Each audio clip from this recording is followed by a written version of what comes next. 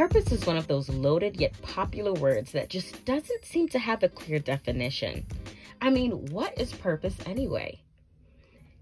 Do we find it?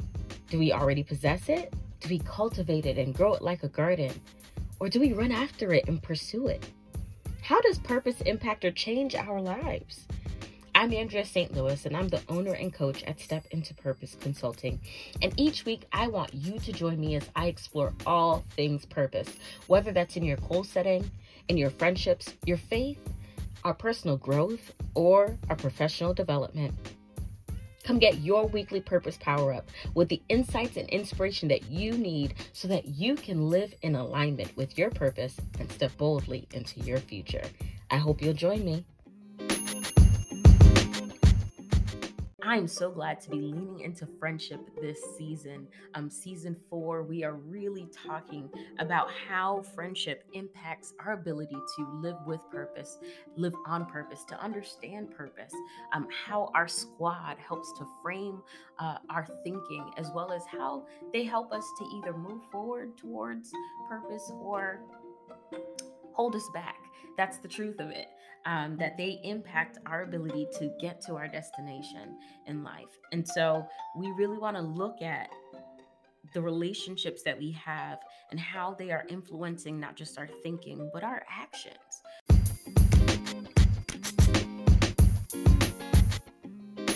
If you're not yet following me, you can head over to Step Into Purpose. That's Step In, the number 2 Purpose. On Instagram, on Facebook. You can also follow me at stepintopurpose.com if you want to engage more and join the conversation.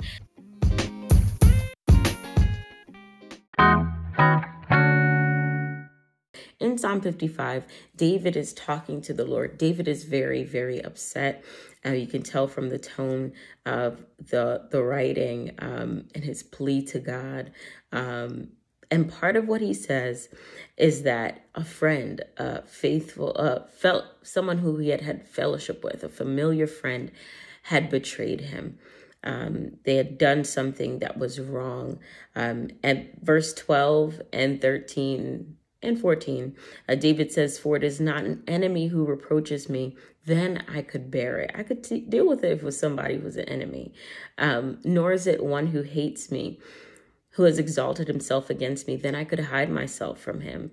It says, "But it is you, a man, my equal, my companion, and my familiar friend, someone who knows me and who I know, or I thought I did. We who had sweet fellowship together walked in the house of God in the throng," right? We walked among the people together. And he says that this person has now gone against him. And if we go back a little bit in verses 4 through 9, David's first reaction is, God, this thing is, actually go back to the top of the passage. David's first reaction is, God, please listen to me. Please hear my cry, hear my prayer. Don't hide yourself from me. I'm really upset about this. I am restless in my complaint, and I'm surely distracted.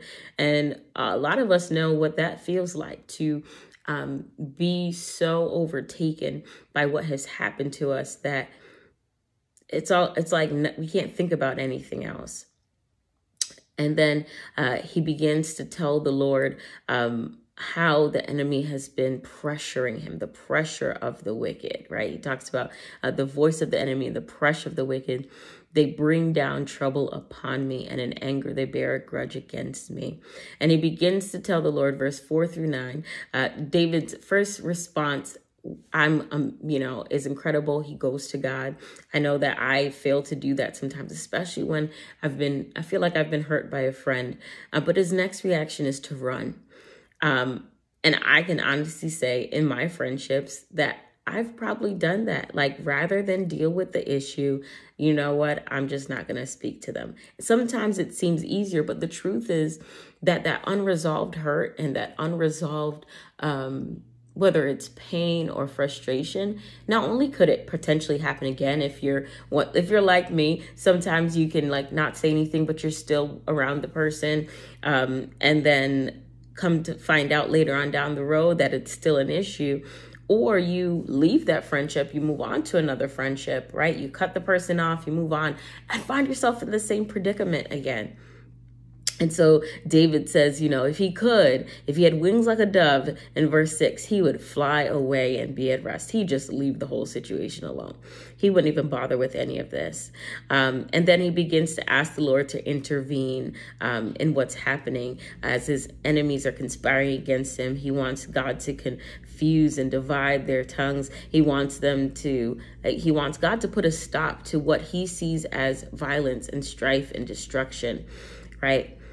And oppression and deceit taking place. And then he begins to talk about who has caused this offense. And he says that it's a friend, someone who is close to him. And a lot of times that's really what betrayal does to us. It makes us feel like we were once known and loved, and now we are no longer known and loved. That's the truth. Betrayal often makes us feel like what I thought I knew about you must not be true, right? Must not be true. But the thing that I find beautiful as I went through this study and I decided to read what some other writers have to say about this passage, is that at the end of the complaint, at the end of the plea, at the end of letting God know all the things that has hurt David or hurt Job deeply, David's declaration is that as for me, I shall call upon God and the Lord will save me. That the saving power was in God's hands, that God needed to do something about this, not David needed to do something about this, but God needed to do something about this. He puts his plea before God. It says, evening and morning and at noon I will complain and murmur. This is verse 17 of Psalm 55. And he will hear my voice. He will redeem my soul in peace from the battle which is against me. For there are many who strive with me. And verse 19 says, God will hear and answer them. Even the one who sits enthroned from of old. Selah. Pause right there. Contemplate. Let's let that just hang for a minute, right?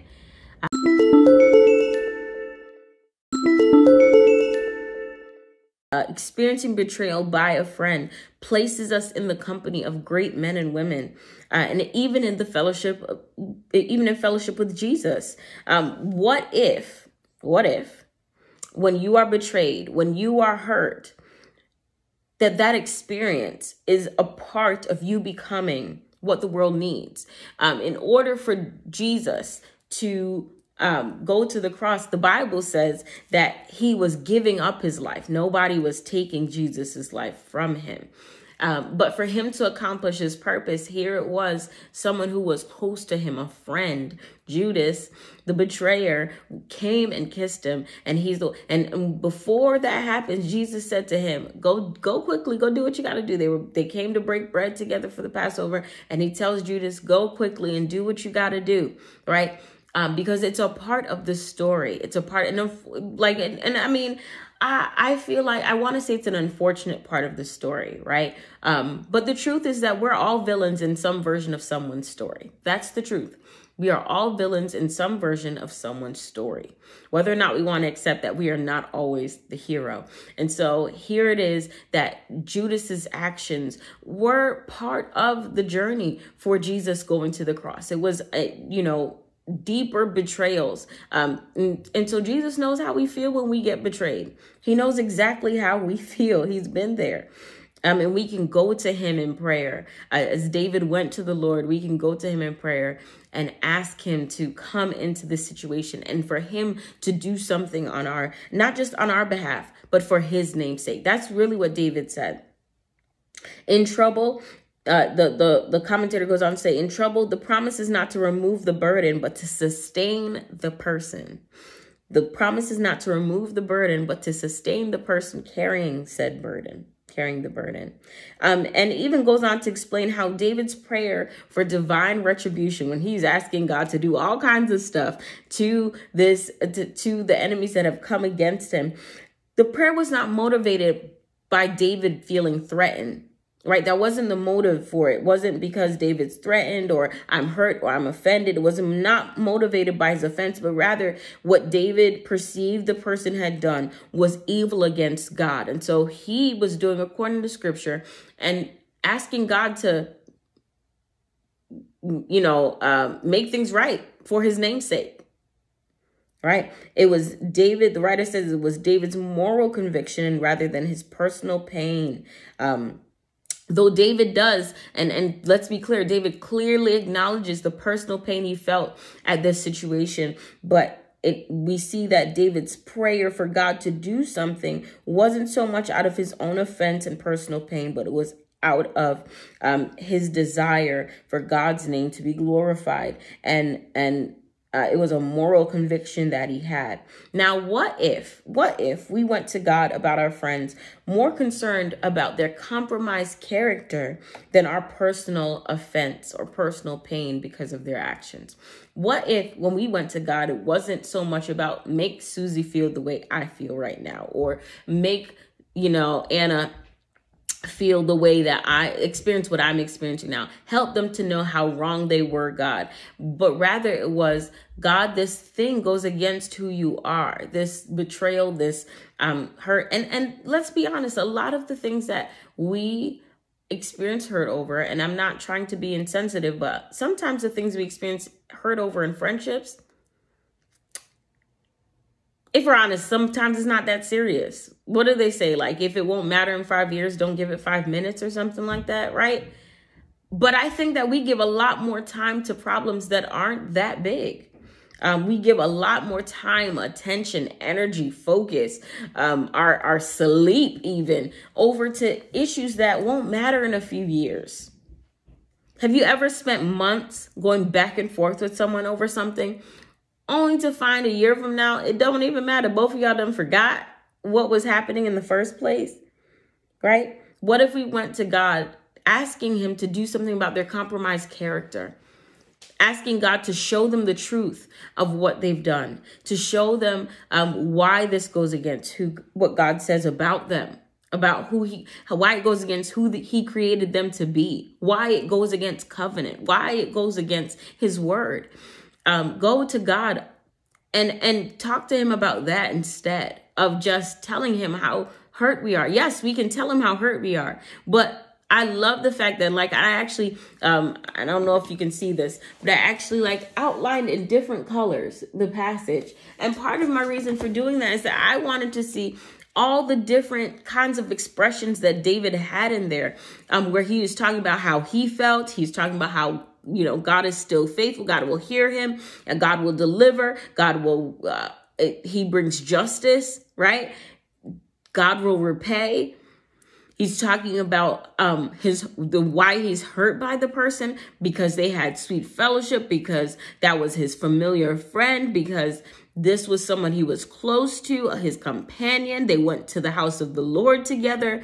These are the things that he was hurt by. And I love the fact that it's all in here in Psalm 55, because he didn't leave any of it out. Sometimes we only want to bring God the pretty stuff, like, God, help me not to be hurt, because I can't afford to, I'm a queen. I don't want to show I don't want to show that anybody's making my crown slip. None of that, right?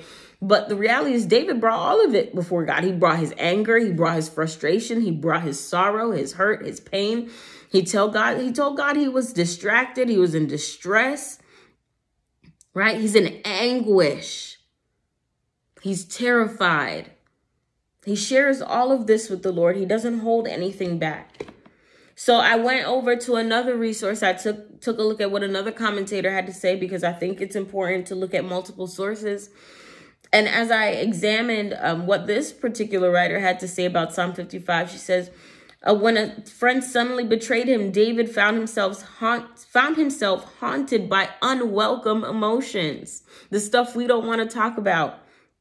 But his first impulse was to run away, but instead he sought relief in prayer. His first impulse was to run away. If I had wings like a dove, I'd just take my flight and be at rest. I'd be out of here. I would go stay in the wilderness. I would go to my place of refuge and get out this storm, right? So his first impulse was to run away, but instead he sought relief in prayer. He didn't run away from the situation. Instead, he sought relief in prayer. And maybe some of us have left some friendships, some relationships, before we were meant to. Some friendships didn't necessarily have to end. They needed a conversation. They needed some prayer. They needed some divine strategy. And we should have gone to God first. When was the last time we've chosen prayer over avoidance, over avoiding the person or ghosting the person? When have we last chosen prayer over giving the person a piece of our mind? When was the last time we did that? She goes on to say, this writer goes on to say, the structure of Psalm 55 reflects David's conflicted emotions. The truth is that when we're hurt deeply, it can be difficult to find the right words and put them in the right order, to whether to talk to the person or to tell someone else why we're hurt. But here it is. We have this safe option of going to God first, because he is always going to be our best source of counsel, of comfort. The Bible says that the Holy Spirit is a comforter, right? He'll always be our best source of counsel, of comfort, of direction. Like, what do I do next? And going to him first gives us the time we need to then sort out our thoughts with him and submit our response to his will. David didn't say, I'm about to go track this brother down and I am about to return an eye for an eye. Like, that's what's about to happen. That's not what David did. No, David gave it to God. Said, God, you go get vengeance. You get justice. And I know some of us here and we're like, that's a cruel prayer, but he asked God to do it. Now, let's be clear. God's way of enacting justice does not always look just to us. Let's be very real about that. God's way of enacting justice does not always look just to us. But it is, because God is just. God is just, and he does repay, and he does restore, and he does redeem. He does save. I love the way that Job goes about it after his complaint about being abandoned and being insulted and everything being taken from him and everyone being against him. Job goes on in Job 19, down in verse 25. He says, and as for me, I know that my Redeemer lives. And at the last, he will take his stand on the earth. And when I read this piece of it, the commentator said that it's not so much that he's just going to deliver him, right? It's not even so much that, but more so that God was going to vindicate him. Because here it is, his friends are saying, even his wife is saying, that you must have done something. His wife told him to curse God and die, right? But here, Redeemer is more aptly translated vindicator, one who delivers from affliction and wrong, which is not due to sin. Because based on the passage, we know that Job had not done anything to bring this on, but rather this was a test that Job was undergoing. And Job had been unable to convince his friends that he didn't do anything, that he wasn't innocent. And so he leaves it in God's hands to prove to them that he was not guilty of the sin that they accused him of. And so he says, even after my skin is destroyed, he literally had boiled. His skin was wasting away. He was sitting in sackcloth and ashes. It says, even after my skin is destroyed, yet from my flesh I shall see God. And verse 27 says, whom I myself shall behold and whom my eyes shall see and not another. Right? He tells God that my heart is faint within me. He talks about being persecuted and all of his friends speaking against him. But he trusts God to vindicate him. David did the same thing in Psalm 55. He trusted God to vindicate him. If we go down to verse 22 of Psalm 55, David says, cast your burden upon the Lord, and he will sustain you. He will never allow the righteous to be shaken. But thou, O God, will bring them down to the pit of destruction. Men of bloodshed and deceit will not live out half their days. But I will trust in thee. I will trust in thee. I will trust in thee. The commentator, this is the last thing I'll share. She says, in the midst of the storm of emotion, he, being David, reminds himself that the Lord is his sure hope for salvation and justice, and finds comfort in continuing to trust God. The thing is, when we've been betrayed and we're hurt and we are even talking to God about it, be real. Number one, let's be real with God, right? Don't sugarcoat it. Don't hide it, because eventually those emotions are going to creep back up on you. 2, not only be honest about it, pray about the person that betrayed you. Why are you so hurt? Maybe it might even help to journal. Why are you so hurt by this thing? How long will the impact of this thing last? Will this thing change your life? It seems here that whatever happened put David's life in danger, because he talked about being terrified and in anguish and in fear and in trembling and horror. Like he's really talking with someone who did not feel safe. And so the question here is, what is it? What is the impact of what happened? Will it matter 2 days from now, 2 years from now, 20 years from now? Right?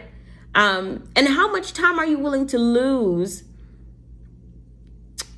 being stuck, wanting to enact vengeance yourself, rather than leaving it in the hands of our very capable God? If he's capable enough to keep you, to wake you up this morning, to start you on your way, to put breath in your lungs, your feet are moving, you're watching this video, your eyes are working, your ears are hearing, then isn't he good enough and powerful enough and wise enough and able enough and just enough to set things right? Not even just on my behalf, but so that his name gets the glory? 3, consider, is this part of God's plan in helping me to become? Will I become a different person for having experienced this thing? And if so, what kind of person will I become? Will I allow it to take my kindness? Will I allow it to steal my joy? Will I allow it allow this circumstance to keep me out of God's presence? Or will I allow the pressure of people to push me into God's presence? Will I allow the pressure of people to push me into God's presence? And 4, trust God. Trust him. He can be trusted. He is a just God. And justice may not look the way we expect. But the thing about being submitted to God's will is we're saying that even however this turns out, God, even then I trust you, that you are doing the thing that I need. Because sometimes some of us think that we needed a more dramatic close to a situation, right? We needed closure. We needed someone to be embarrassed, exposed, all of that kind of stuff. And years down the road, we look and be like, I'm so glad it didn't go down that way. For some of us, that's because not too long from then, we've probably found ourselves in a similar situation. We needed the same grace that we were reluctant to pour out on the other person. For others of us, we're glad that we didn't, because it would have set in motion a number of other things that didn't have to happen because the thing didn't even matter anymore.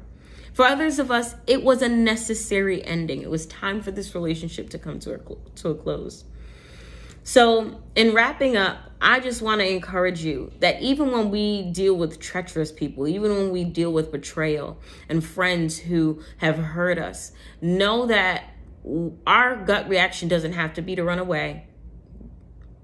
It doesn't even have to be to fight, but rather it should be to pray. I hope this has been helpful. God bless you. Have a great day.